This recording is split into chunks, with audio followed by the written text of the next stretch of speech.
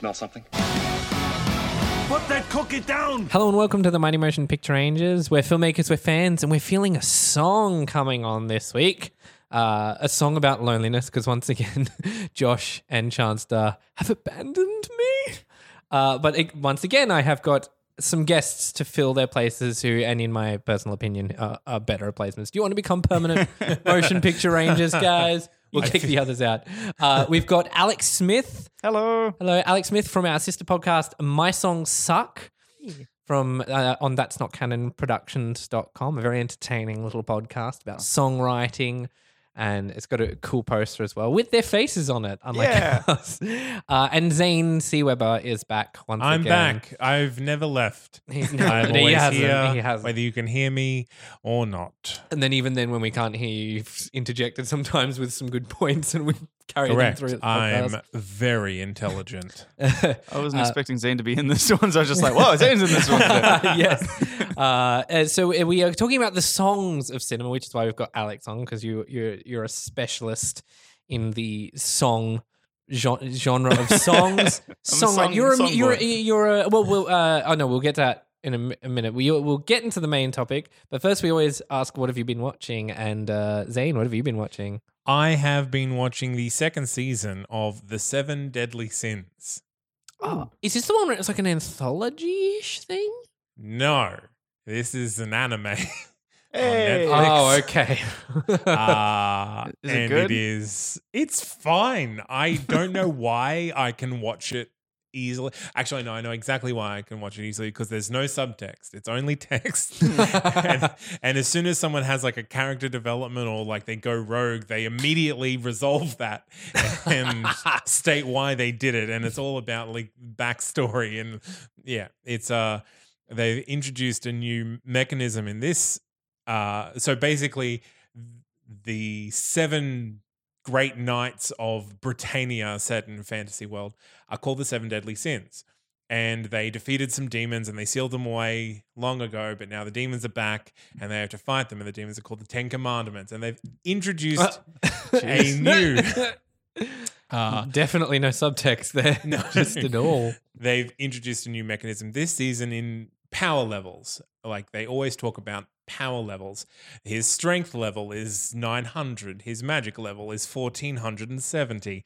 His spirit level is 740, combining to a maximum power level of whatever that adds up to. But the bad guy that you're fighting has strength level 13,000, magic level 1400. Oh my God. It's like So it's math.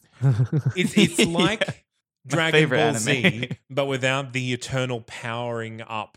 The fight scenes are thankfully very short, and it's more about kind of the lore and how they play up against each other, but they're constantly introducing new characters to kind of add to it. And look, it's a brainless watch, but you know, I continue to watch it for some reason. That's good. And is it a Netflix original? Yeah. Or it's on Netflix at least. It's on Netflix. I don't believe it's a Netflix original. They've licensed it.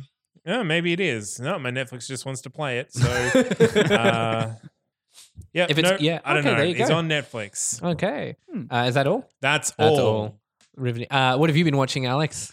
I discovered and binge watched the first 3 seasons of Crazy Ex-Girlfriend on Netflix. Yes. Right? Oh, that show's fun. I remember when I started watching it, and the first couple episodes are a bit rough, and you're like, because originally it was meant for another network, like Okay. Showtime, which lets you swear and all that, and so they had to reconfigure it Yeah. to go to the CW, which is like teen friendly viewing. And so I know the first couple, but once it gets into it, it gets into it. It just took its time for me, but I haven't finished season 3 yet. I'm on season 3. See, that's the thing. I found that season 1, because I heard about it because a friend of mine was like, oh, you have BPD. This character has BPD. Is it an accurate portrayal? And I was like, oh, I haven't seen it.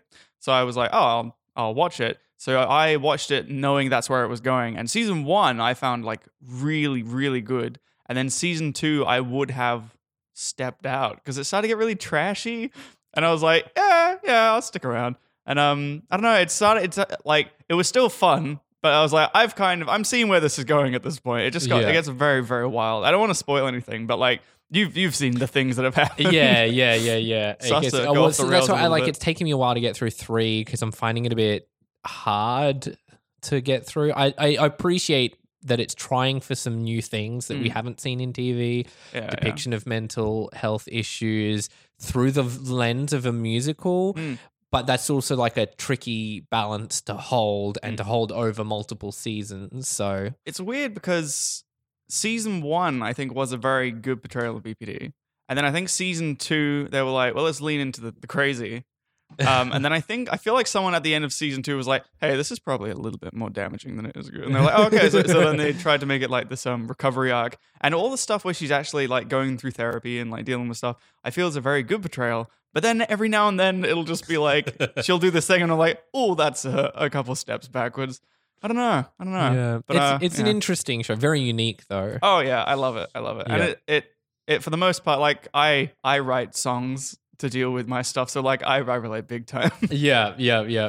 That's just not the Rebecca Nora Bunch I fell in love with at the start of season 3 when she's being really mean for no reason. And I get that she's had her heart broke. I don't know. I'm probably not supposed to talk about the show this long. I'm sorry. No. Anything else? Or did you just binge 3 seasons of the show? That's predominantly my life at the moment. But I also watched A Star Is Born recently.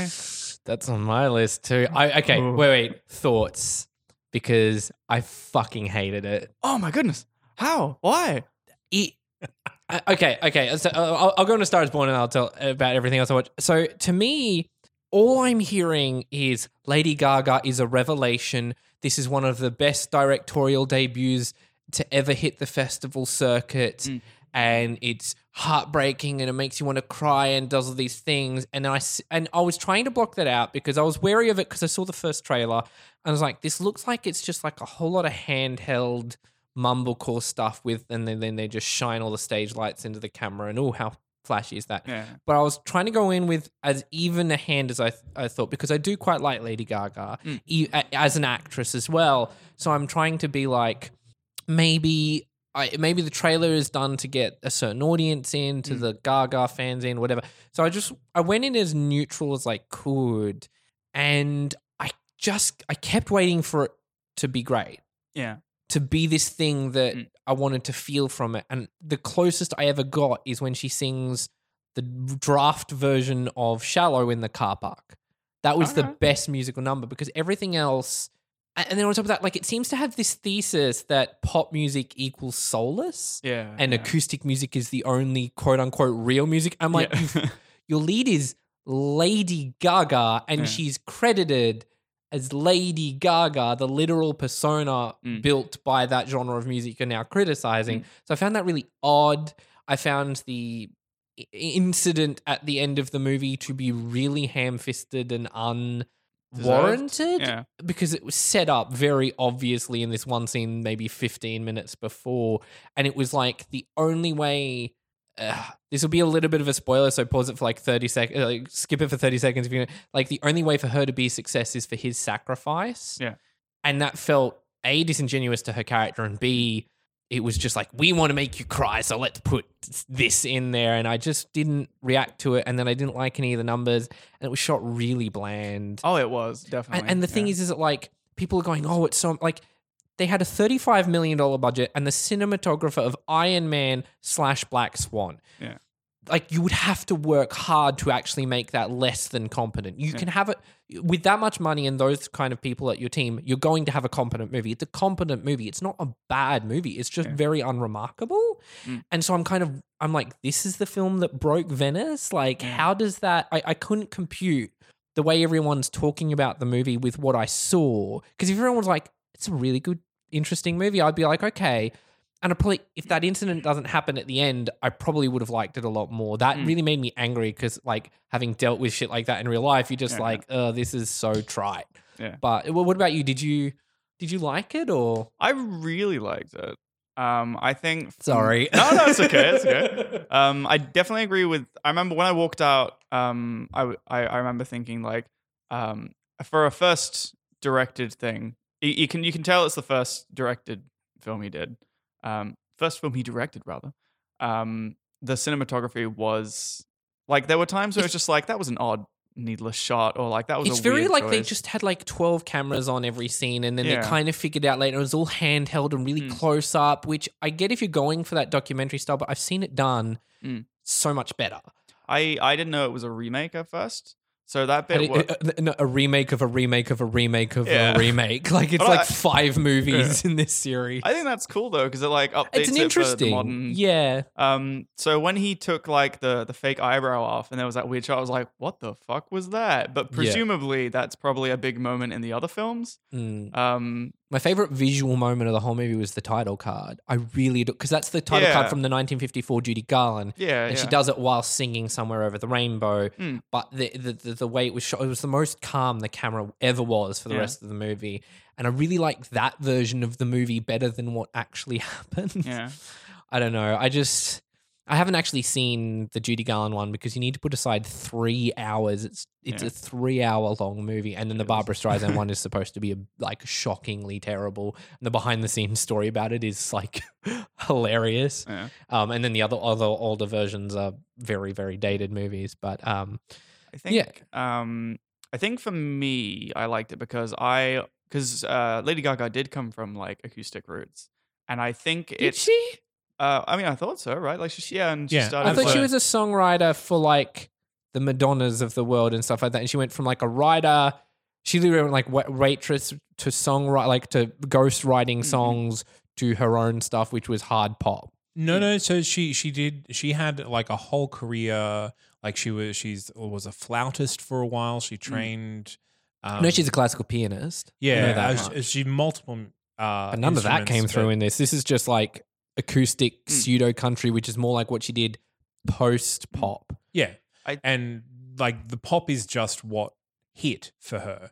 Yeah. So But apparently it's soulless. It's not real art. For me, it felt like this was her kind of going behind the back of her contracts and managers telling her story kind of thing. Like it kind of Okay. felt like, I can't say this is my story, but I can play the character in this film who's then forced to like dye her hair and okay. have all these dances. And it worked for her. I think in terms of like the big thing at the end, I feel like I think it was very good at. I think it's very difficult to make the audience empathize with the character that makes that decision, because I think often the audience generally wouldn't do that themselves for the most part. And I think, like, because I mean, I'm I just probably found him like a dick through the whole movie. So at that point, I didn't care. He was such an unnecessary dick. Yeah. Also, he's an alcoholic with abs. Like that doesn't happen. No alcoholic has like perfect abs. he did all that swimming in rehab. So that's how you get the ab. I think for me it's that because I kind of get it. I think it's very, because you can't deny when he says the stuff he says before he does it. Try not to spoil it. Yeah. I feel like as the audience you're like, well, yeah, that's true. Like everyone is laughing at her while she's still there, and like, I feel like it kind of it makes you like, it feels like that's the only option, and you kind of get why he does it, and like the whole time you're like, no, don't do that. But it made a lot of sense to me. I was kind of like, please don't. But like, yeah, I get it. But part of it is that like she couldn't succeed on her own merits. And that was that, and like the movie, specifically what happens post that event, then supports that. It's not like what he does is senseless and everything like that. But yeah, it just, I don't know, it didn't feel cohesive. It didn't feel like everything was perfect. But I can get like people are raving about it. I just hope it doesn't win anything at the Oscars, please, God, no. But also, so what else I've been watching? I watched First Man. oh wow, It's all right. yeah. I love Damien Chazelle's stuff like Whiplash and La La Land, but First Man didn't quite do it. Presumably the base of it is because I don't really care about Neil Armstrong as a character. He's very hard to get into. Apparently that's what he was like in real life. Yeah. So it's an accurate portrayal. That being said, I don't know that that's a really good vehicle to put into a movie to say we're going to have someone who you don't give a shit about. Yeah. But his wife, played by Claire Foy from The Crown, really good, and it's in a really cliche role, and she does some really good work. The moon stuff is spectacular, though. Absolutely spectacular to watch. Man, fuck space. Yeah. Oh, it's terrifying. It's terrifying. I watched the pilot of a TV show called The Rookie, which has got Nathan Fillion as. It's based on a true story about a guy who, like, in his mid-40s, joined the police force to become a rookie. I've heard about that. Yeah, it's fun. It's very TV, but it's fun enough that I'm going to keep going with it, as opposed to a lot of other pilots where I saw the pilot and I'm like, Jesus, nah, I've seen the whole show now. And then I saw, to maybe tie it into music again, I saw last night, I literally saw, it's a Scottish zombie Christmas musical called Anna and the Apocalypse. What? And it is a fucking delightful movie. It's basically like, it's Shaun of the Dead, the quote that they keep using up, and it's pretty accurate. It's Shaun of the Dead meets La La Land. And it is so good. I'll send you a link. And I'll put a link in the show notes. It's really good. It was like a one-off festival screening here in Brisbane. I do hope it comes to DVD because it's really good. It's like a pop rock musical sort of thing. Just kids, high school kids surviving the world going to shit around them, and with these really kind of cool, catchy tunes and everything. That I adored this. This is in one of my favorites of the year so far. I've been waiting for it for like over a year since I heard about it. Love that. Going in one festival, and I'm like, is it coming here? Is it coming here? Finally got here. I'm like, I'm booking my tickets. I don't care how late it is. I'm going, and I went, and I'm so glad I did. It's brilliant. So we're talking about songs of cinema. A little bit about yourself, Alex. Tell us a little bit about yourself. Well, I'm a musician. I'm called Your Man Alex Smith because Alex Smith is too common. Your Man Alex Smith on Spotify and on Bandcamp iTunes. and iTunes. And Bandcamp, yes. Yeah. That's where I bought the Blue album. Guilty. Guilty, that's it. And depending when this episode comes out, I've got a single launch at the Flaming Galah, December 14th. And before that, my single will be coming out on Spotify November 15th. We will put links to all of that in the show notes, and our episode should be out before that. So Wonderful. So December 14th For the gig. for the gig at where? The Flaming Galah, which At is the a Flaming 7-minute Galah. walk from Roma Street Station. Right near Roma Street, Central Brisbane. If you are there, come and see it. I've seen one of Alex's live shows, and they are pretty damn amazing. You got a really cool fan group that actually show up that you didn't organize to you didn't pay them to show up. Like they're people who like really are into your music and everything like that. It's fucking cool. Thank you. So that's really cool. And we've got Alex on, because Alex has a podcast. My songs suck. Oh god, Right? I did it. My songs suck. Where you and James Kehoe interview musicians, and they talk about the songs that they don't particularly like of their own. Yeah. Is that what it is? Like the throwaways, the older drafts of, and things like that. So you get to really dig into the songwriting process, which I think is really cool, because a lot of people want to talk about great stuff how great they as are it's now, already yeah. done. No one wants to kind of talk about the learning process, because I think every creative person, I know I go through that with their scripts. You know, everyone goes, Chinatown is one of the greatest scripts ever made. And apparently the first draft, it was incomprehensible and bad. And they had to spend 2 months locked in a hotel to rewrite it. And then it's now the screenplay that everyone cites as a masterpiece. So nothing ever starts out great. And I think it's really clever that your podcast actually goes into that. So yeah, you can listen to that. Yeah, anyone can be good at writing. You just got to keep doing it. Yeah. It's what is it, 10,000 hours of something makes you an expert or whatever. There's that. So songs, not scores, question mark. I thought we talk about songs in movies, because music, not in terms of film score or in terms of like musical numbers, and we'll get into a detail about what that does, but like, what are the different kinds of uses for songs in movies and TV? Uses of songs, yes. I'll go into a little spiel, because I'll drop. I was trying to throw it there because I realized I've just monologued for like a lot of it.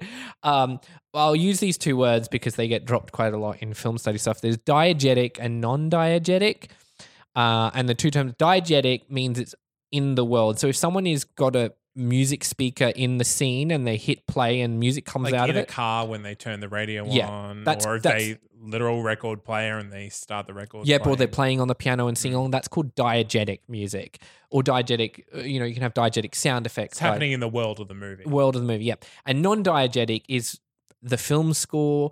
Narration is non-diegetic. Certain sound effects, like the little slide flute in a comedic sort of trip on the banana and the slide flute, that's a non-diegetic sound effect, because that's not what it sounds like in real life. Really? Yeah, and even and musicals are musicals. Something like La La Land is an interesting thing, because musicals break they say they break the diegesis, because they're singing along to music that isn't there in the scene.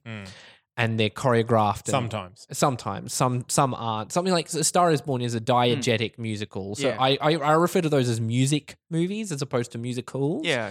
So something like Pitch Perfect is a music movie to me. We'll Not a- say Cabaret would be. that was an interesting one I wanted to bring up because technically it's all diegetic. It's all diegetic. And, But and if you interpret it as the Cabaret Club being something in her mind more than the I mean, if you interpret it that way, but the movie never tells you to interpret it that way. no, The but movie- it's also it abstracts the Cabaret Club from the actual events. The user is not like I'm off to work and you follow her into the club and then she gets up on stage and sings. They just cut to the you number do on see stage. her head to the club. Okay. You do like at been the a while beginning of since the I've movie. seen it. Cliff definitely goes, "I know this great place called the Kit Kat Club," and then they are in the Kit Kat Club. Oh, okay. And then it's a matter of like, I can't work at the Kit Kat Club anymore, so can I live with you, please? Leech. Yeah. And then there's so some non-diegetic when they use songs like pre-existing songs for a movie for the soundtrack as opposed to the score. And the term that the industry term is called a needle drop, as in the needle on a vinyl player. And you'll hear a lot of directors talk about the needle drop in this and they're almost always talking about Martin Scorsese, who's just very well known for this Or kind Edgar of thing. Wright. Edgar Wright, Tarantino, all those kind of things. But those guys are the ones that sort of start talking about needle drops in that sense. What have I got here? There's heavy use in the 70s. Bit of a history. A little bit of a history of the Spiels. The 70s was sort of like the big one for it, as opposed to pre that. It was a lot of old Hollywood where they'd have the machine and they'd be making their own songs in studio, things like that. And the 70s was the first ones to kind of go, let's put some pop music into this thing and synchronize it in this really bizarre way that's really kind of catchy. And you have the students of the 70s, the Tarantinos of the world that take existing songs and they reappropriate it. Notting Hill is a really good example of really clever really great needle drops in very modern kind of cinema. TV, huge in television. Not always great. Well, I think film, you have so much time that you can compose something and money more. to license better stuff. Well, I think it's quicker and possibly cheaper to license something that already exists rather than create something specifically for a project. but which even is- like license, like I mean, the example is like all the CW shows, and there's always just this really trashy whatever is the pop ballad of the top 40, and like Smallville did this all the time. Except I really loved when Smallville did it, but they had like My Immortal by Evanescence in an episode because I was rewatching this a couple of years back, and I'm like, oh god, it dated the episode really terribly. well, Buffy had like legitimate acts. They had Yeah. like bands play at the Yeah. Bronze. Yeah, So, yeah. I know Smallville did one really good one. It's that the Superman song that I can't stand to fly, Oh, yeah. and they used it in this kid like dying of leukemia, and then because it's like a Superman thing, and because it just kind of synced a little differently. Yeah. But like, I mean, the go-to thing is like the CW show with like the bad pop music. You know, it can You say be. bad, it's just pop music. It was pop emo songs. It's always the pseudo ballady that kind of doesn't make stuff. it bad. Yeah. And the idea behind those kind of needle drops is usually like a lyrical synchronicity or, and I Googled the term for this, or a dissonance. So when some kind of like happy song is played over like unhappy images, for example, What a Wonderful World in Bowling for Columbine is a really sort of iconic example. And the term for that is called contrapuntal scoring. Ooh. So yes, a really iconic example of this is "We'll Meet Again" being used in Doctor Strangelove towards the end, which is a fucking. Have you seen Doctor Strangelove? No, I got it for DVD. for It's Christmas one year. it's a great movie. It's a really great I've heard movie. very good things. Weirdly more relevant now than it probably was about 5 years ago. So, Huh. I wonder why global nuclear warfare would be more relevant now than 5 years ago. So what can a song do in a movie or show that the visuals alone cannot? I think, and I'm worried that I'm gonna step on my own toes. Oh no, we're good. Because I've got notes. I think that it's good because songs bring with them a lot of preconceived symbolism, and you can have like a riff start, and then the audience immediately knows like what that song is, what it represents, and then if it plays when a certain character walks in, they're like, "Oh, this character is this way." Yeah. And I think that's. I mean, that's a cool the thing. known thing is like the badass slow motion entry Yeah. to some kind of The big one is the one I love is in Kill Bill, the Battle Without Oh, Honor or really? Humanity. It's them. It's when they walk in. The song cue is called Battle Without Honor or yes, Humanity. yeah. It's a dun dun dun dun dun dun dun dun. When And she it- walks in with her yeah, posse, with her posse, and it's just such a badass entry. Like that's sort of the known thing. I think also like music's like kind of like a universal language. Yeah, in that way, yeah. like math, I guess. But it's also like a pre-packaged message. Yeah. So you can have a very like high energy, high impact, like I feel invigorated and excited by this song, and you put that into a scene and you automatically like switch that or flip that switch in the audience, going like, this is what this scene is going to be. This is what you're getting ready for, without giving them any visual clues at what's coming up. A use of that just recently is in Deadpool 2, where they use Thunderstruck by AC/DC. Yeah. And I was really worried because there's an adaptation of a comic book that I want to do, and I have this sequence set to Thunderstruck by AC/DC in my head, and it is pretty in my head. It's very, very amazing. And as soon as I heard Thunderstruck starting in Deadpool, I was really worried because I was like, if you use it well enough, you basically tie a song that didn't exist with the movie to that number. A really well-known example is Stuck in the Middle with You. We talked about this last week. Yeah. Stuck in the Middle with You, cutting off the ear in Reservoir Dogs. I cannot hear that song. Mention that. We may mention that. I can't, like, they'll play it every now and then at work, and all I can think of is Michael Madsen dancing around and cutting off an ear. And it just ties so perfectly well. But I've got, hopefully, my sequence to Thunderstruck is pretty iconic. And I was worried when that started. I was like, oh shit, is Deadpool going to do better than what I can do? And then they kind of just had it underscoring as opposed to really tying it with the moment. Yeah. I think that's actually probably where it kind of, we'll talk about that a little bit more later. Especially when movies cut or block to the beats of the song. Baby Edgar Driver. Wright does this all the time. Yeah. As Shaun of the Dead in the and number I where they're think bashing the guy to the beat of the jukebox. That might be like this taken to the extreme, whereas you can just put song in there to set the mood, let the audience know what's going on and what the kind of feel of the scene is, and then that is all that it gives. Or you can actually author a scene specifically to a song. Yeah, and it's almost like a musical number, but for people who maybe don't like spontaneous breaking out into songs they've never heard before. If it's a song they've heard before, like you said, they can bring something that they have with that song to, and even if they haven't explicitly heard it, they know of it. Something like, when they use a lot of old 50s and 40s songs into a lot of modern stuff now. Yeah. Even in video games, like has anyone played Fallout 3? Yeah. I don't want to set the world. The ink spots are really great. I wanted to, on my film Rake in Hell, now available on Vimeo on demand. Chance Star still isn't here to pimp that. There's a picture ranger for 20% off your purchase or rental. That is correct. Oh, very good.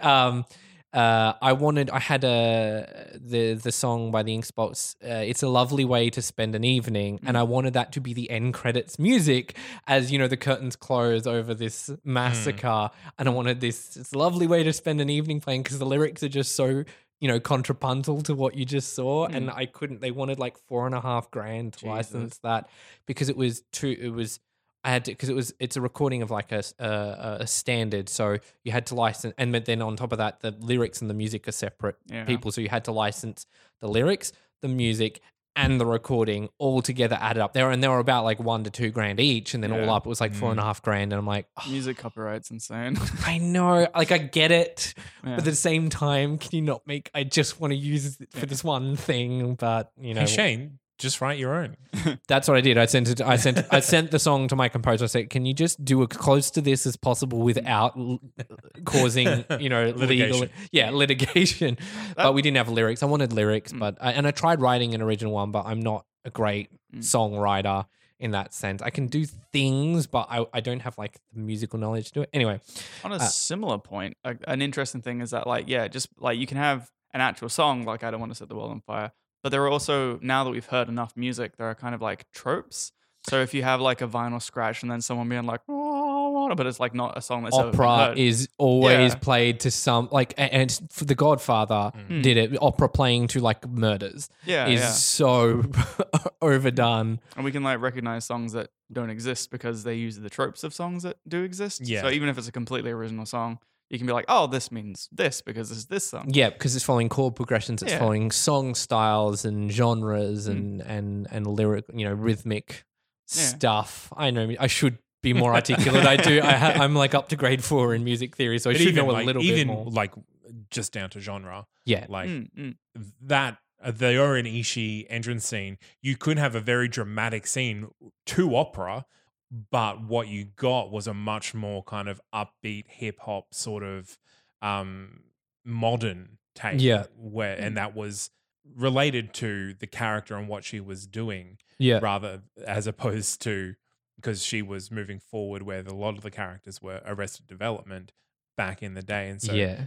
especially in the second movie, the music is entirely different. Yeah. And I think a good example of seeing Black Panther Mm. and the music in Black Panther, the needle drops and that, and even though they had songs written for it, but and you'd heard hip hop used in a bunch of things, but then when you see it in Black Panther, it just feels like it carries a lot more weight in that movie from that.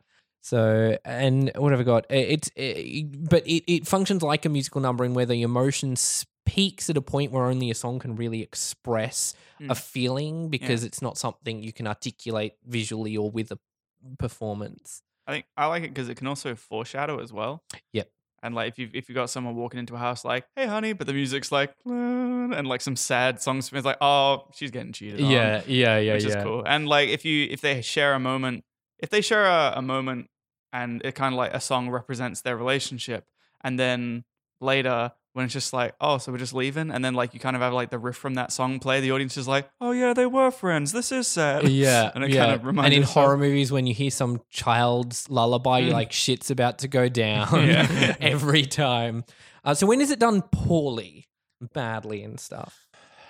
Zane, you'll have views on this. Suicide Squad, Oh yeah. where Yeah, they've just inserted pop music and popular stuff because they've seen it done elsewhere and it isn't incorporated into the actual And it's flow very and on the theme. nose. There's Very like the much devil so. and there's something, and it's like it just matches like to a T what's going on. Yeah, well, they've just gone like, I need a song about devils. And they've looked up Spotify and was like, that seems to fit.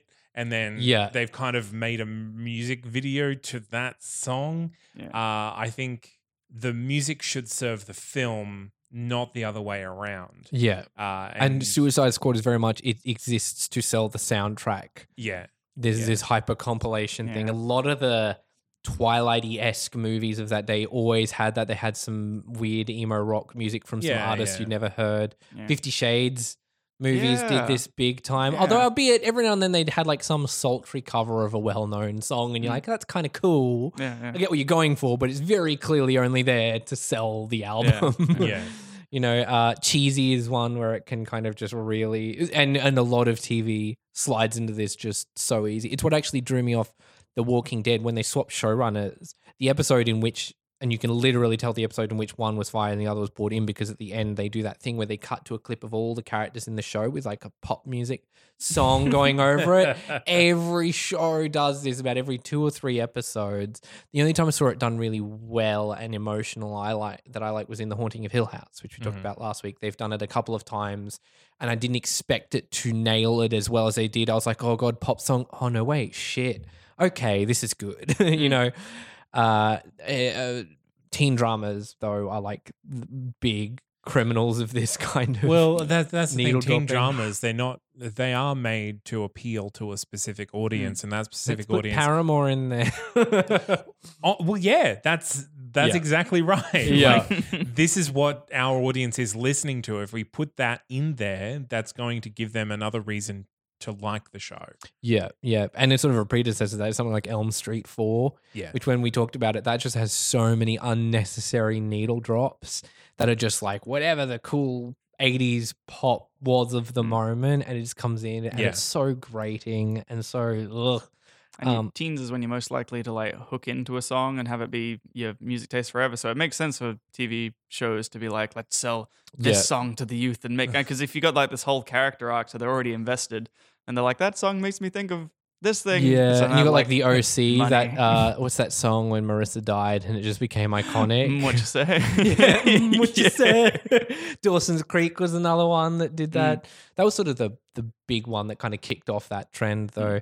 And then you'll see like a lot of really bad imitators of Scorsese, Tarantino kind of thing, where they're like, Yeah, "Ooh, yeah. I'm that cool. I'll put my favorite songs over this movie." And you're like, they're not picking their favorite songs; they're picking a song that fits that. They like the music, Yeah. but it's integral to Yeah. the movie. And it's because it's not just about a cool piece of music with some cool filmmaking. It's about like a weird unspoken synchronicity almost. Yeah. Well, it is because songs do some of the work of a film. Yeah. Like they can set a tone, they can tell a story. And I think if you love a song and that song influences your film, I mean, Baby Driver by Yeah. like I think that is very much influenced by the music that he wanted to incorporate into the movie. Yeah.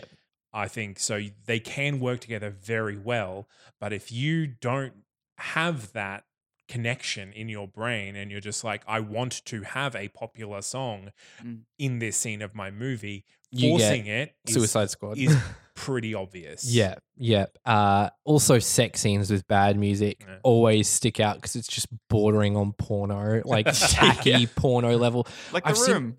Yeah. I've seen a couple of indie movies where they have some sex scene, and instead of trying to find an interesting way, it's like slow mo stripping off to some really bad. The Cinemax. Yeah. It's just it grates on you, and you can tell like immediately Yeah. when it's not right.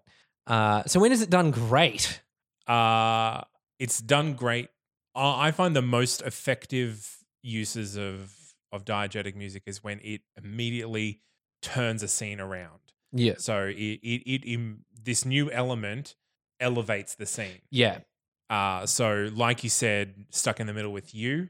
Because that scene on its own. Actually, I wonder if it's like the scene should work without the needle drop, and then the needle drop transforms it even further. into something else. It kind of elevates it out of what it was, which Yeah. was a horribly violent scene. But then it kind of takes it into this fun psychopathic place. Yeah. Where you're like, he's really enjoying this. Whereas before he could have just been doing it to get the end, which is basically Cutting off an ear. hurting a police officer. But like the music adds this whole level of enjoyment to it that song brings out in the audience. And while we're not enjoying the pain that he's inflicting, we're enjoying the music. And so it kind of brings this weird like complicitness to the audience. Yeah. And it's sort of like, it's part of the magic in movies is because our lives aren't scored, but we try to. People walking around with the headphones all the time, scoring their lives to songs. So it kind of is this weird, it's very unreal. It's an unrealistic thing to score it with either a needle drop. But diegetic is a little more of a different thing when it's actually played in the scene. But even so, it's like, we don't often, if we're at a funeral, we don't sit there and play the 69th Street Bridge song, whatever the hell it is, 59th Street Bridge song. We normally play something that suits the mood. And so when you're hearing this contrapuntal thing, it's kind of very interesting. I mean, I score my life. It just takes a lot longer. You literally score your life. And it can also make like a great scene, like iconic, like really iconic, where we've said like you can no longer disassociate the song. I've got, some examples that, we've stuck in the middle with you, but some examples that like 1,000 Miles and White Chicks. Yeah. Yeah. You cannot separate those two. Or one that I don't adore, but in How to Lose a Guy in 10 Days, and it's the no, it's Is that Jaws? it's the one. No, it's with the big band. oh no. I love you. Can't take my baby. Oh no, eyes no, off of that's you. 10 Things I Hate About You. I'm talking about, sorry, How to Lose a Guy in 10 Days has Damn, that there's 10 movies. What's the But song? also My Best Friend's Wedding. The family singing the song. Yep. It's not called Mad World, it's called something else, but Mad World and Donnie Darko Oh, by Tears for Fears. it is called Yeah, Mad No, the World. song actually is called something. The actual title of the song is something not called Mad World. It's just because Mad World is the most repeated lyric. Everyone calls it Mad World, and so they're like kind of like, call it Mad World. We don't care as long as you pay for the song, But that became like really hard iconic, and It's literally listed as Mad World by Tears for Fears. Album The Hurting. Go to the actual. Can go Other recordings: Gary Jules, Mad World. Jasmine Thompson, Mad World. But what's it? It has an alternate. Can you like Mad World actual title? Mad World alternate title. Ooh. Because I legitimately think it's actually technically called something else. Also, I accidentally mistook the question and stood on my own toes, so I'm Oh, just gonna what? bite my What lip on this one. I put it as "What is it when it's done great?" And I've got it. Oh, I said all my stuff earlier.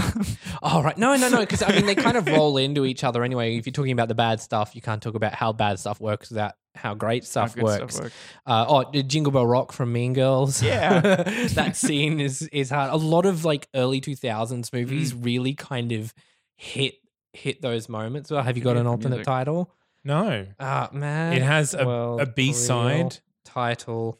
called Ideas and Tears Opiates. for Fears. It's actually called something else. We are going to like settle this on air. Oh, look, I'm pretty sure by now it's called Mad World. Oh my God. I why can't isn't find it? any reference to it being called anything else. It actually. Oh Mad World was God. intended to be the B-side for the band's second single, Pale Shelter, You Don't Give Me Love. God damn it. It has a title because I came across it the other day. I'm like, oh no, it's actually called something else. Anyway, and I had an argument with someone, which is where I first learned about it because I was like, no, it's called Mad World. And they're like, no, it's not. He made a joke saying that he should have called it Bourgeois World. No, that's not it. It's like 3 words. It's like people for you, something. I don't know. Anyway, anything else about songs and music? Anyone else? Any other notes, or do we want to move on to our top 5s? I don't have any other notes. Like when it's done well, you can tell, and when it's done poorly, it's like It's very ugh, obvious. It's cringy. Yeah, you just cringe. I mean, it's like My Kingdom to actually do sequences that, but as an indie filmmaker, you cannot afford Yeah. needle drops. Just Yeah. period. You either have to write your own, which is a whole bunch of work in and of itself, especially if you're not used to writing music. So I tend to just rely on score, and I'm like, when I'm a famous filmmaker, I'll just go to my music supervisor and I'll be like, hey, give me this. Yeah. And they'll be like, sure thing. And I'll be like, thank you. think- I think that's a oh, sorry, did you have a I was gonna say, I think when it's done badly, it's kind of like you're watching the movie and then the director behind you starts kicking your chair and it's just like, start crying. Start crying now. You're like, I don't want to cry now. Yeah, now's when you cry. And like, I don't want to cry now. Yeah, that's 100%. It's the director kicking your chair and telling you what to feel, and then because they're doing that, it almost willfully makes you want to Yeah. feel it less than maybe Yeah. you were just. I like without that it. when it's done poorly. Like I like the songs less. Yeah, Like- yes, yes. They have the power to just as you Yeah. can make a song iconic. They have the power to ruin a song as well. Well, that's a really good place to end it. Let's go on to our top 5s. We'll start with you, Alex. What are your top 5s? I'm gonna start with the ones that I have honorable might mentions? be wrong. Do you have Um, honorable mentions? I do have. Well, I've got a bunch, and I've got one that I think are more correct than the other. I got really up in my head and confused about what might have been right, but I think Golden Years from A Knight's Tale. You know Okay. that scene. It's been where a they're while dancing? since I've seen it, but They have like a dance, and it starts all like old timey music, and then it drops into Golden Years by David Bowie. But more accurately, I think We Will Rock You from A Knight's Tale, because they're Yeah, definitely yeah. that's the crowd singing it. As you said, Shaun of the Dead, Don't Stop Me Now. Like all of Baby Driver. yeah. Just all of it. The just whole all of because it. it's literally wall to wall soundtrack. Yeah. Which and it's a funny story about that in that because it's a known thing that if you're writing a script, don't write the song you want in the thing because then when you're shopping it around, the music licensor knows you need that song because it's Yeah. written into the script, so they'll charge you more. So the idea is you don't tell them, and then you can negotiate for less. So when Baby Driver happened, it was a huge task. That music supervisor, she was like, got to be one of the best in the business because she Yeah. had that many songs and it could not separate from the two, and she got all of them. She licensed every single one of them.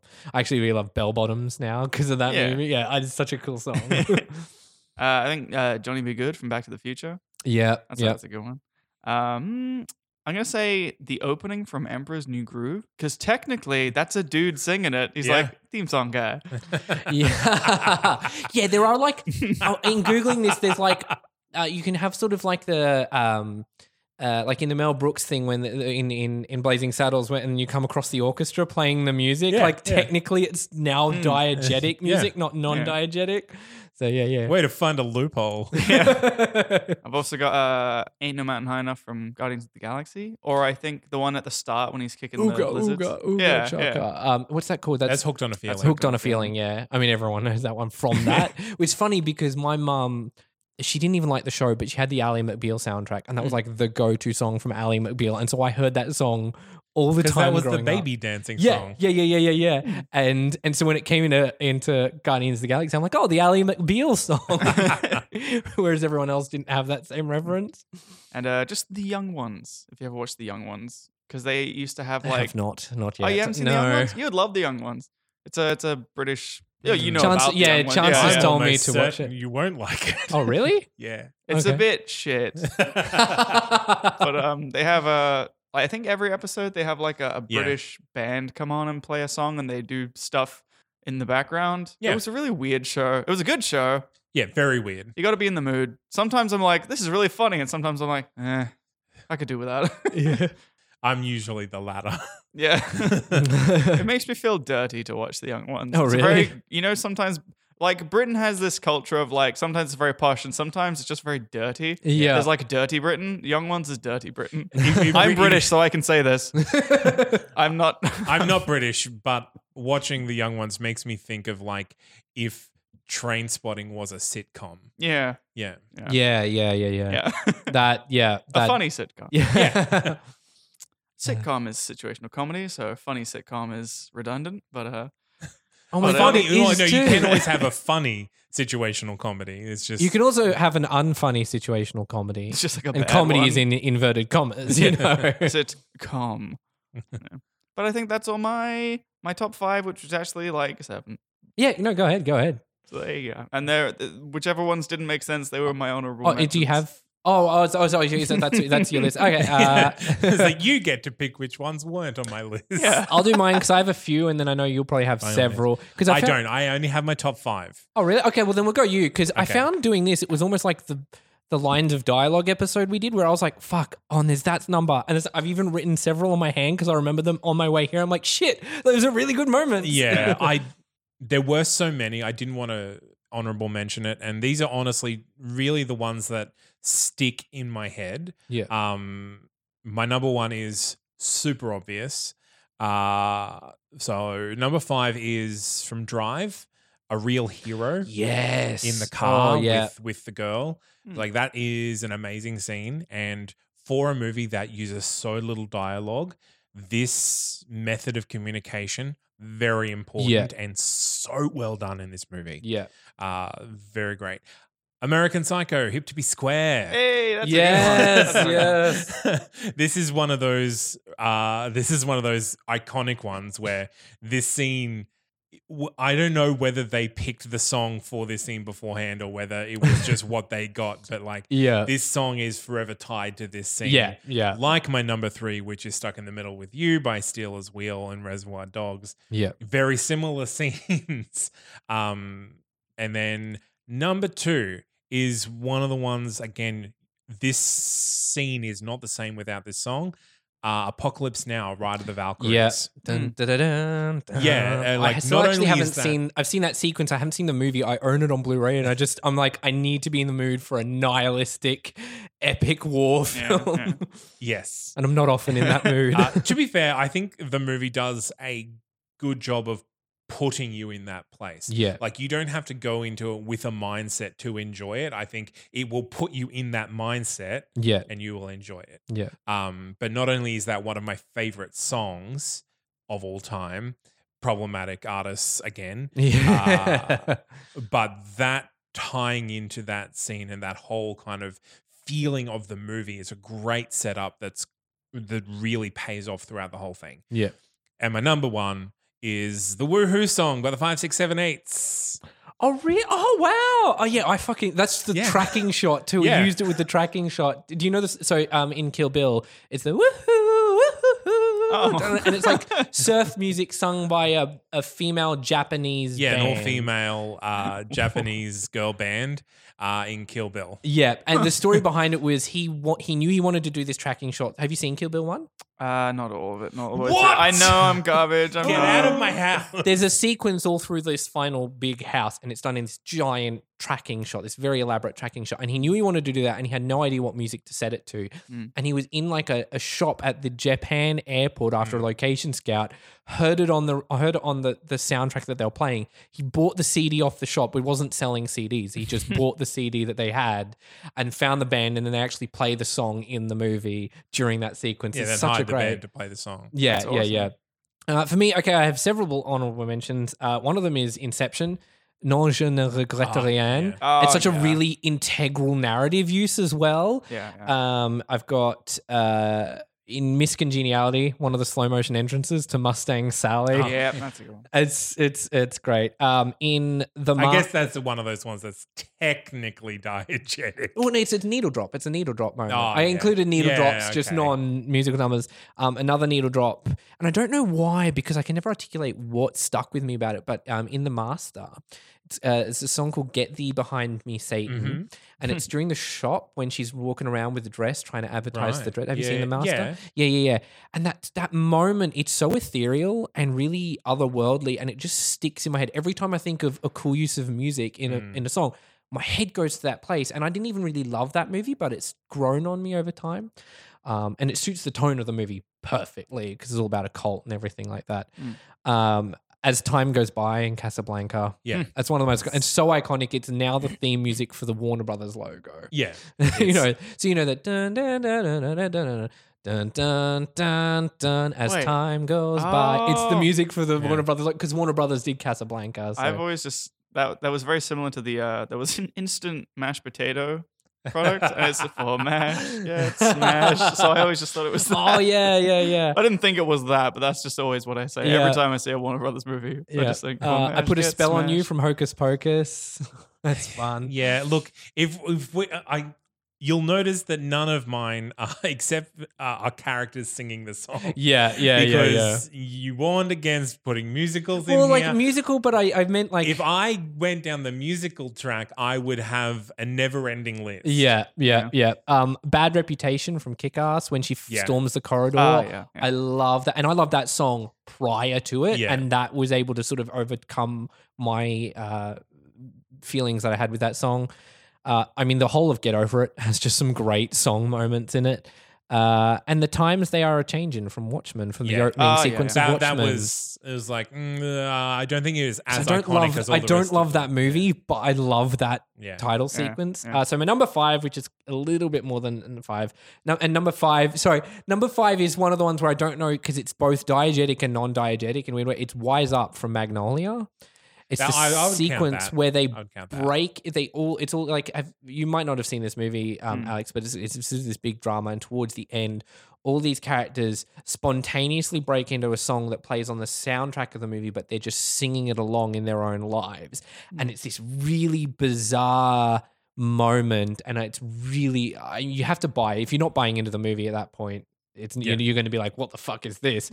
But I really find that moment deep and profound. The Duettino sull'aria from The Marriage of Figaro used in The Shawshank Redemption. Yeah. When it's a literal needle drop. He Yeah. plays the song on the thing when he locks himself, and it's a gorgeous scene. It's so emotional. That movie. Have you seen The Shawshank Redemption, Alex? No. I have That is such a feel good, amazing a movie. feel good movie. Yeah, it's a dramatic one, but you will feel so good by the end of it, guaranteed. The end pays off. I have a list of films that are like so obviously that I'm gonna see it. That like It's on I haven't Netflix made at the time. moment, I believe. So it's definitely worth seeing if you just want sort of it's good. It's in my top 5 of all time. So there's a movie called Brooklyn. This is sort of a Taiwan. There's a movie called Brooklyn, and the song's called Frankie Song. It's in Gaelic, and I'm going to pronounce this title terribly. So this is Brooklyn 2016? Yeah, the one with Saoirse Ronan in the Yep. lead, Yeah. and it's this scene because she's like from Ireland and she comes to America to try and make life for herself, and it's all about like home and where you define home to be. And there's this moment where she's helping out in a soup kitchen, and there's this Irish guy stands up and performs for everyone. He performs this Gaelic song called Casa un Toigan, also called Frankie Song, and it's one of the most profound uses of. I'm like literally getting goosebumps thinking about it right now because it's so. It's a great ties- moment in an average movie. I love that movie. I went in because it was like buzzed about, and I was expecting like a drama that's kind of cool. blew me away in a lot of ways that I just was not expecting. I ended up seeing it like 4 times in the cinema. It's crazy. But that moment, exceptional moment. And that's sort of, if you want to do a good drama, like a good just drama, that's sort of the bar I have for a good drama, because there's nothing fantastical. It's almost about a really kind of a tiny emotional thing. It's home. It's moving out of home is what it is, and homesickness, and yet it does that so well. Yeah, so long-winded though. It's quite short. It's like an hour 40. It's not even that long. And then, so my number 3 is, and this is just very recent, it's You Can't Hurry Love by the Supremes, but it's used in Bad Times at the El Royale. Have you seen this? No, but I've heard very good Have you things. seen it? Yes. Yeah, it's the song she sings when he's digging up the floorboards. Yeah. And it's Yeah, such a great integration of the song with the action, with the characters. It just all comes together. You got to see that movie because it's so much fun. And it's almost a musical because of the amount of songs that are throughout it. Cool. Tied with Caravan from Whiplash, which is technically it's music without lyrics, but Yeah. it's a very diegetic number, so well shot. That's one of the best final sequences of any movie. Have you seen Whiplash yet? No, that one. As a Would you musician, call that a needle drop though? no, but it's music, and it has some. It is music, but you need. I went for just both said- needle drops and diegetic. But in yeah, my and list. this is diegetic. Yeah, it was, but I went for like an intersection of both because there are Yeah. a lot of things I could have put on this Yes, list. it's a very like the dialogue one. There's a lot of. As a musician, though, you should watch Whiplash because it is very Oh, into. I've told you this before, right? Yeah, I reckon you'd probably dig it as well. someone put it on ironically at a party, and I was trying to watch it, but it was very Ironically, that loud. is not a party movie. That is No, a sit exactly. down. We were I think having a that was party, the and they were like, irony. Oh, "I want to God. watch." It's like putting Whiplash. Magnolia on at a Should we party. put- Yeah. So there's just Whiplash going on. at And this number party. 3.5 technically is the Diva Dance from The Fifth Element. Yeah, right.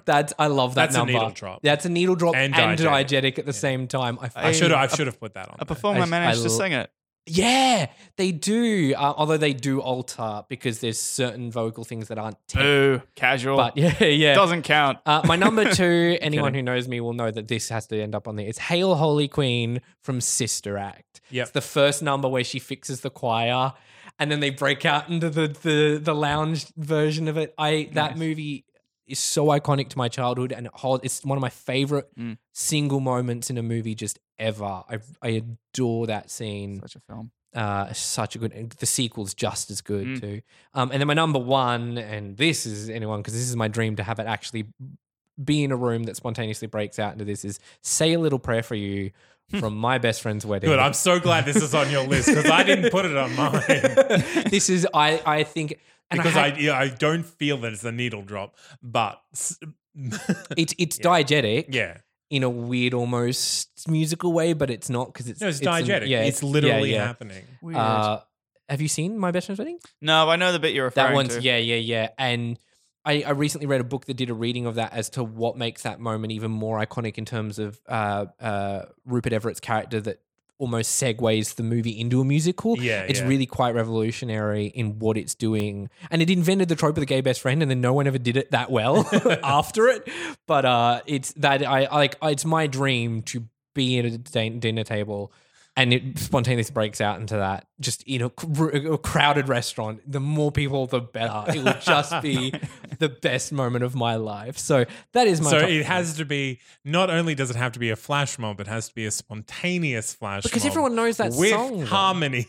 Yes. and choreo. Yes, and a piano, and one of the waiters sits down and plays the piano. So that's our top 5. So that's our episode. Thank you so much for coming on, Alex. Oh, thank you for having me. We'll thank you. We'll have all your links in the show notes. For My Songs Suck, and it's a great, fun little podcast. I'd guessed on it if I had written any music other than my musical short film. I mean, that could I mean, count, it had some maybe. really dodgy versions of lyrics because I was working on that for years. But it's a really great podcast. Also available on our network on Spotify and iTunes and all your usual podcast catchers. Thank you, Zane, for coming on once again and filling in. You're welcome. No, thank you to Chancellor and Josh. No, we love you. We'll see Seriously, them. go on Spotify and listen to Alex's songs. They're very good. Yeah, Alex Yeah. on Your man, Alex Smith. Thank you. Yeah. My personal favorite. I mean, I love Little Automaton, but I quite like. What's the other one? There's one Is it Tell Me a Lie? People seem to like that one. No, fuck, I should bring Who it up. knows why? Yeah. A Little Automaton's kind of my favorite, though. I Hooray, quite thank like you. that one. I mean, and that's one that a lot of people really dig into on that. Yeah.